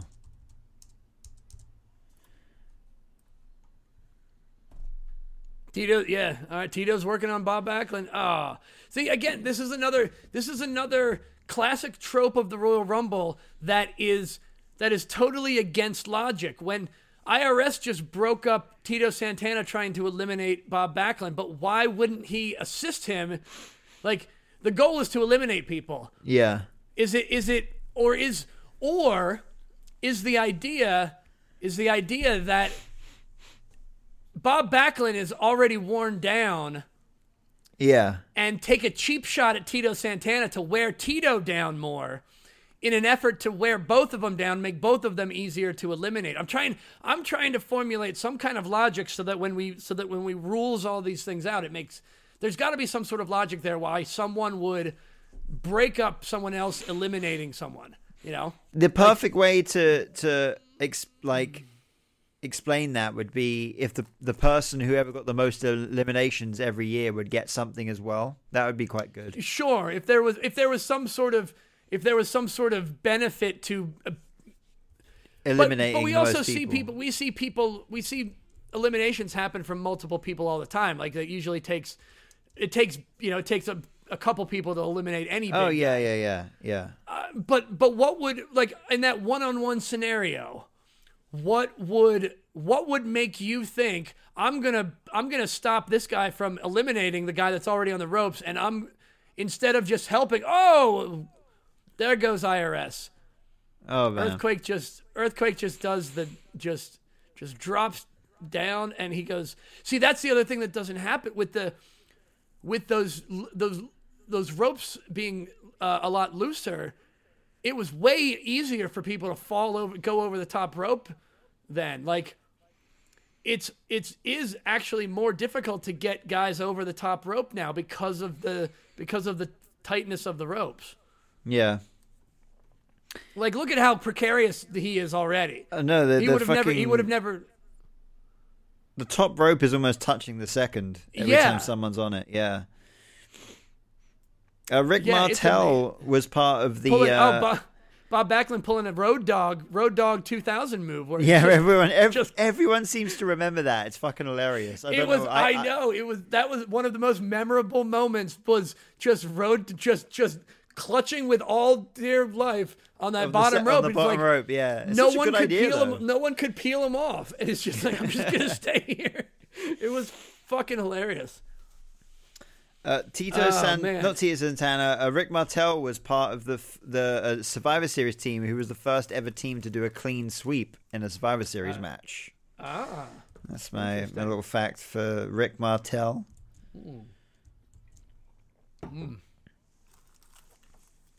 Oh shit! Time to stand. I've got to stand up and move for a minute. Well, you can stand up for Yokozuna. I didn't expect that. I can stand up for Yeah, I'll stand up for Yokozuna. Yeah, I don't know if I told you this. My one of my apps on my Oh, you told me because you did it last Apple week on the pod. Oh, I did. I did it last week too. Okay, I couldn't remember if that occurred, but yeah. So I'm just up moving around for a minute while. Yokozuna has to be the heaviest WWE champion of all time, right? Oh, absolutely. Yeah. Yeah.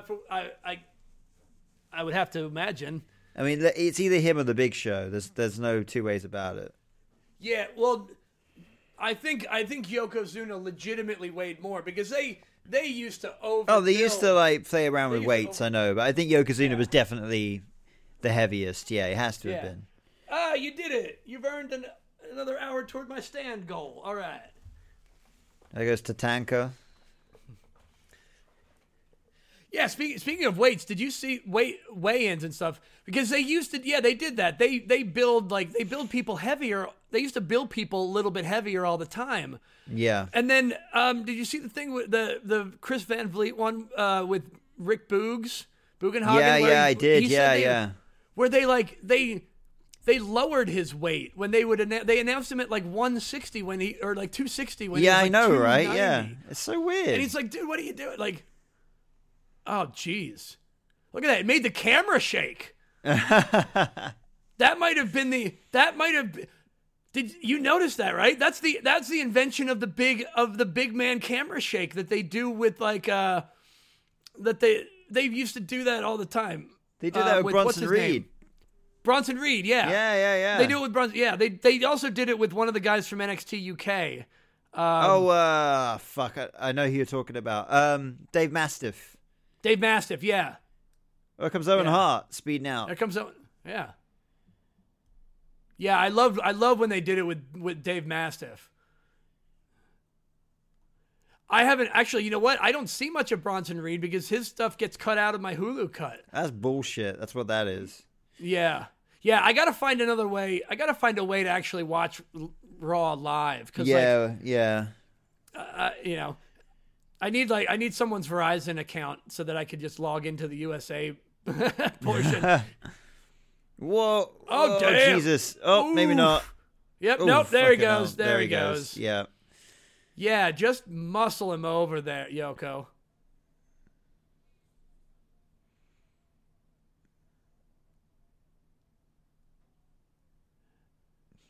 Well, you predict Brain. Right, Brain. I think you predicted right, Brain.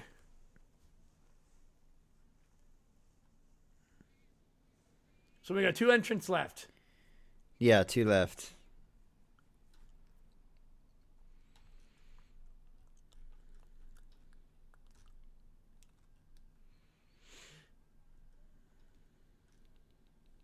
We got Owen Hart and Rick Martel now beefing it out in the corner. And what else is going on there? Jerry Sags is just walking around. Fucking. Oh, wait. Oh, here comes Backlund after Sags. Owen Hart looks like he raided Coco Beware's wardrobe. Yes, because he did. I think this was the time that Owen Hart and Coco Beware were tagging. Oh, really? Oh, yes. Shit. You might be right. Then maybe that's why they look like a tag team. Yes, yep. Yep, this was teaming with, nope, not 97. This was what? We're in 93, right? Tito Santana has, like, El Matador. Oh, boy. What a shit gimmick. The Repo Man, yeah. I mean, this is the... Well, we see that this is the end of these... Occupational gimmicks. Coming towards the ends of these, yeah. Yeah. Occupational gimmicks. I know Owen Hart teamed with Coco Beware for a minute, but when? This was not... Well, it had to be right now. It's this time period, but it's not in his... It's not in the Wikipedia page. In the middle of 93 when Bret Hart's feuded Chairline. Oh, wait, no, here it is. Shortly after WrestleMania, 92. In January 92, they beat the Orient Express. Neidhart left the he was part of the new Hart Foundation. Okay. Shortly after, Hart set out on a very short run as single wrestler, including a vicious match at WrestleMania 8 when he faced off against Skinner. Shortly after Mania, Hart was teamed up with Coco Beware to form the duo High Energy. They had only one pay-per-view match as a team at the Survivor Series. Oh, everyone's trying to chuck Yoko over here. Yeah. The team was quietly dropped at the start of 1993 with Hart starting a singles career. So this is basically So this was the end of the short-lived high energy Owen Right, Hart, okay. Koko Beware tag team. So we just had everyone in the Rumble trying to throw Yoko over the top rope. It didn't work, obviously. Yep. And Bob Backlund is still there. Repo Man has probably the worst attire I think I've ever seen. It's just ugly as fuck. It's just a giant long singlet, gray. With tire tracks. Yep. Oh, yeah. Here he comes, Macho Man Randy Savage, yeah. Fucking attire, man. Love it. Look at that damn thing.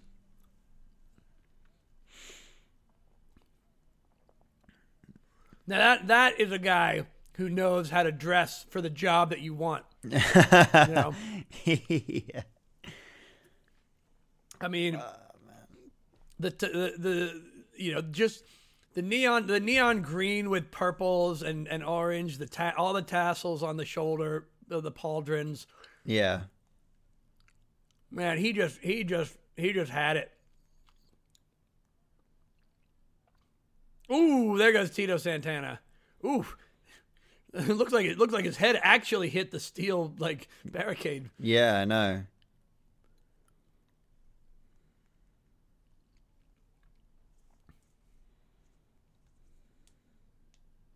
Well, Owen Hart didn't.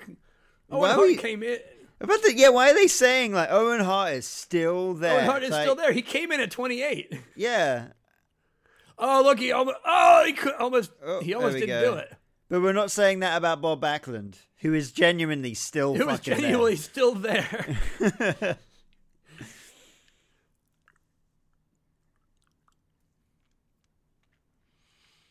It's so weird, crazy how they. My God! Oh man, Oh. that was a hard landing on his knee. Did he hurt Actually, his he did go. He did go out with a knee injury after that. That must have been it, right?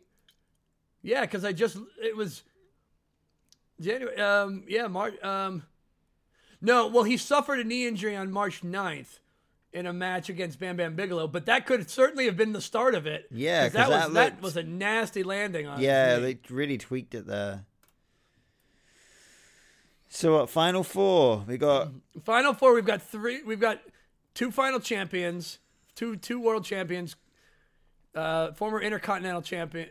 Wait, Rick Martel. Yeah, Rick Martel was an Intercontinental champion. Yeah, we've got three world champions. We got Randy Savage, Yokozuna, and Bob Backlund. Well, Yoko wasn't a champion yet. Well, yeah, you're right. I just realized that oh no, I'm just being an idiot. You can see Rick the Model Martel is featured in the Riverside Odds Camel Clutch video doing the Boston Crab. The Boston Crab. Ah.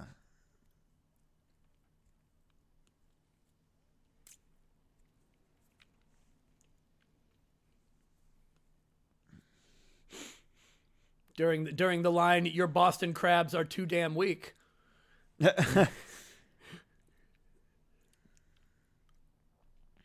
And Bob Backlund appears in the. Oh, there he goes. Bob Backlund is also famously in that video because when the Iron Sheik makes him submit.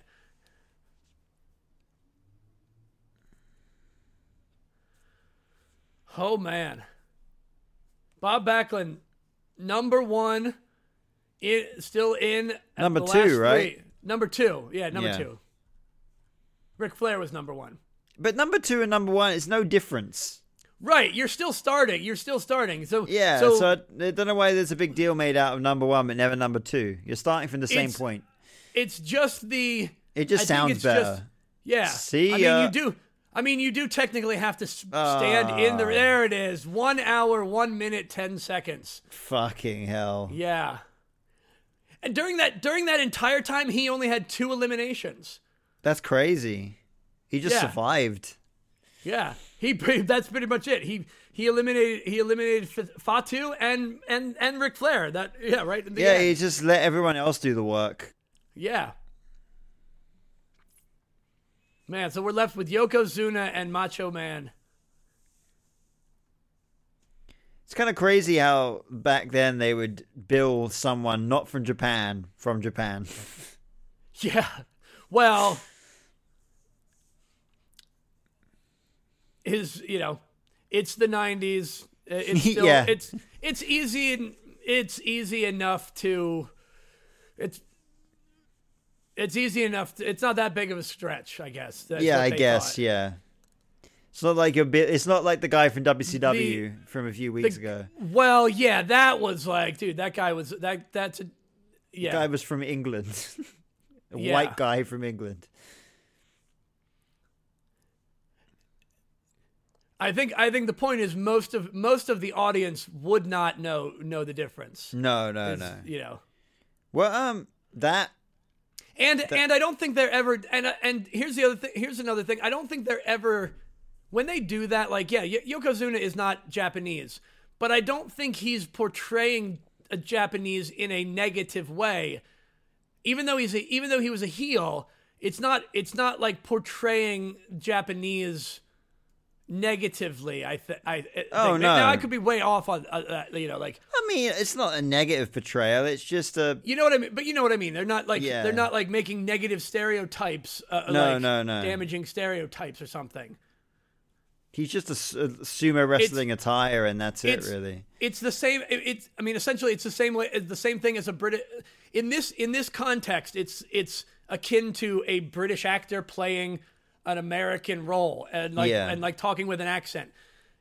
He barely ever talked anyway. Mr. Fuji did all the talking. Yeah, Mr. Fuji did all the talking. So he didn't. Yeah, I don't think he ever talked unless he said bonsai. Yeah, pretty much. Yeah. So he didn't have to know Japanese. Crowd is going absolutely insane for Savage. Yeah. Savage is dangerously going to the top rope again, raining down double axe handles. Double axe handle to the back of the head. Down to one knee. Yeah, but what's being on a knee going to do for him? He's got to get him over the top rope. Yeah, exactly.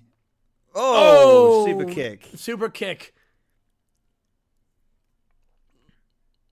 No, reverse thrust kick. Thrust kick. Reverse thrust kick. Yes, Gorilla. Thank you for correcting. It's not a super kick.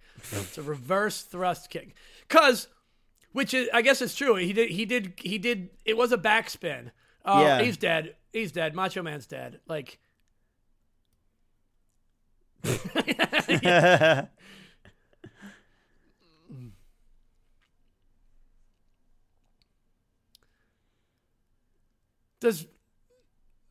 Leg drop?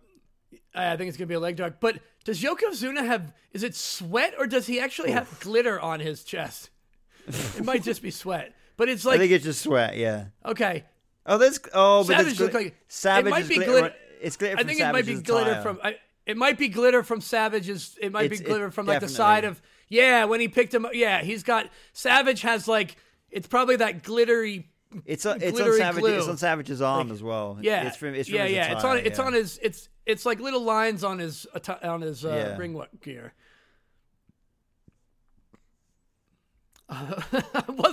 Wasn't crazy there. It actually is. Yokozuna does have glitter on him.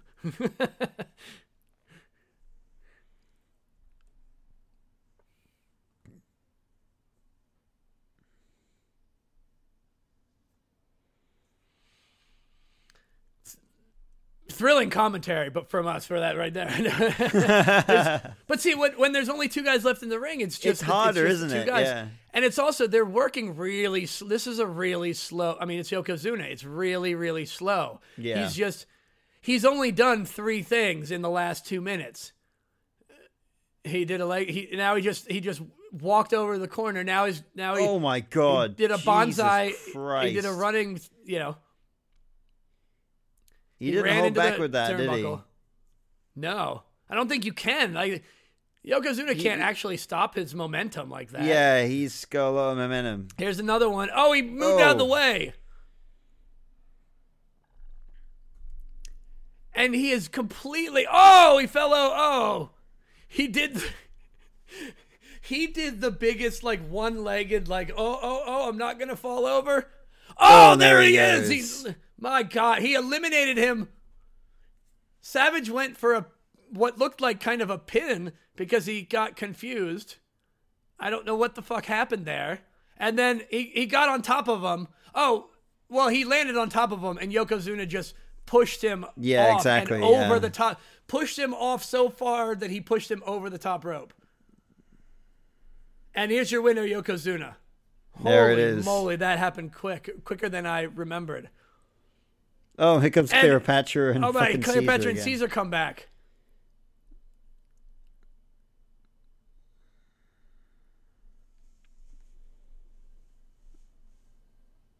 And the whole point is that the next WrestleMania is at Caesar's Palace. Yeah, exactly. And it was well,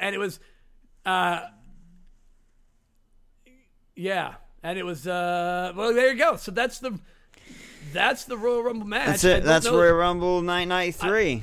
There's still like a minute and a half of commentary though. Yeah. We just get so Caesar and Cleopatra walk back out again just to turn around and walk back in front of Yokozuna. Like, yeah, pretty much. All right. And there goes everybody's everyone getting filing out of the arena. Everybody's emptying out of the arena. We got the great recap package of still photos with some nice little jazzy keyboard music.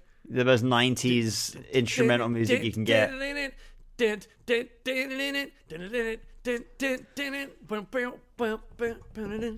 that's what we need as background music to our podcast. When we need some jazzy keyboard, late 80s, early 90s, like synthesizers, synthesizer rock, like background.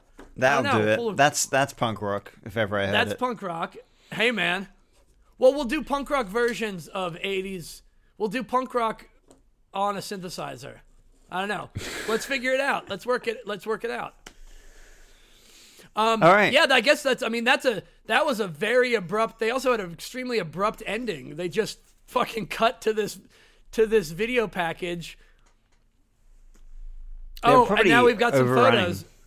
And they've got it over. Oh, here we go. We've got it over. We've got Bret Hart coming up to Yokozuna, getting in his face in the back of the arena.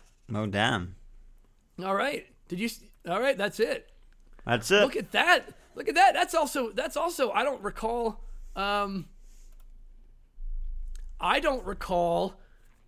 ever like a after credit scene of like that either. That's very Triple H of them. They started. Well, they really didn't start implementing a lot of those backstage stuff. Well, I guess they did start around this time. Yeah, because there it is right there. Get a little backstage action after the Rumble. And yeah, there it is. That's the Rumble. That's the Rumble. That's the Royal Rumble 1993.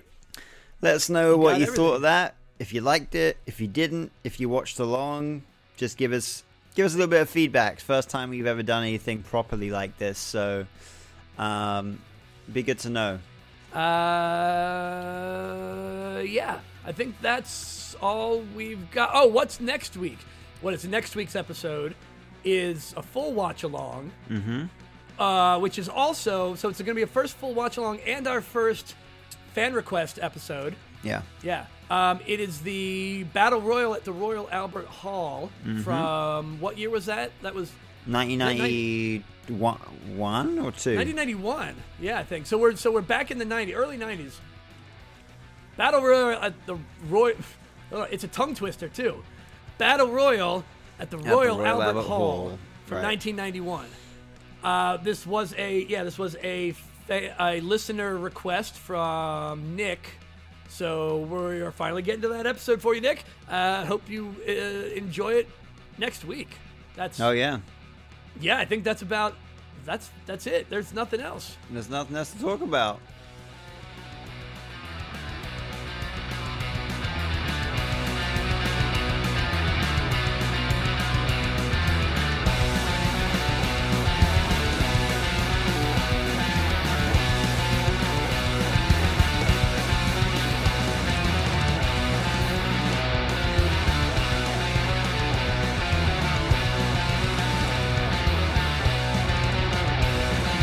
Boom.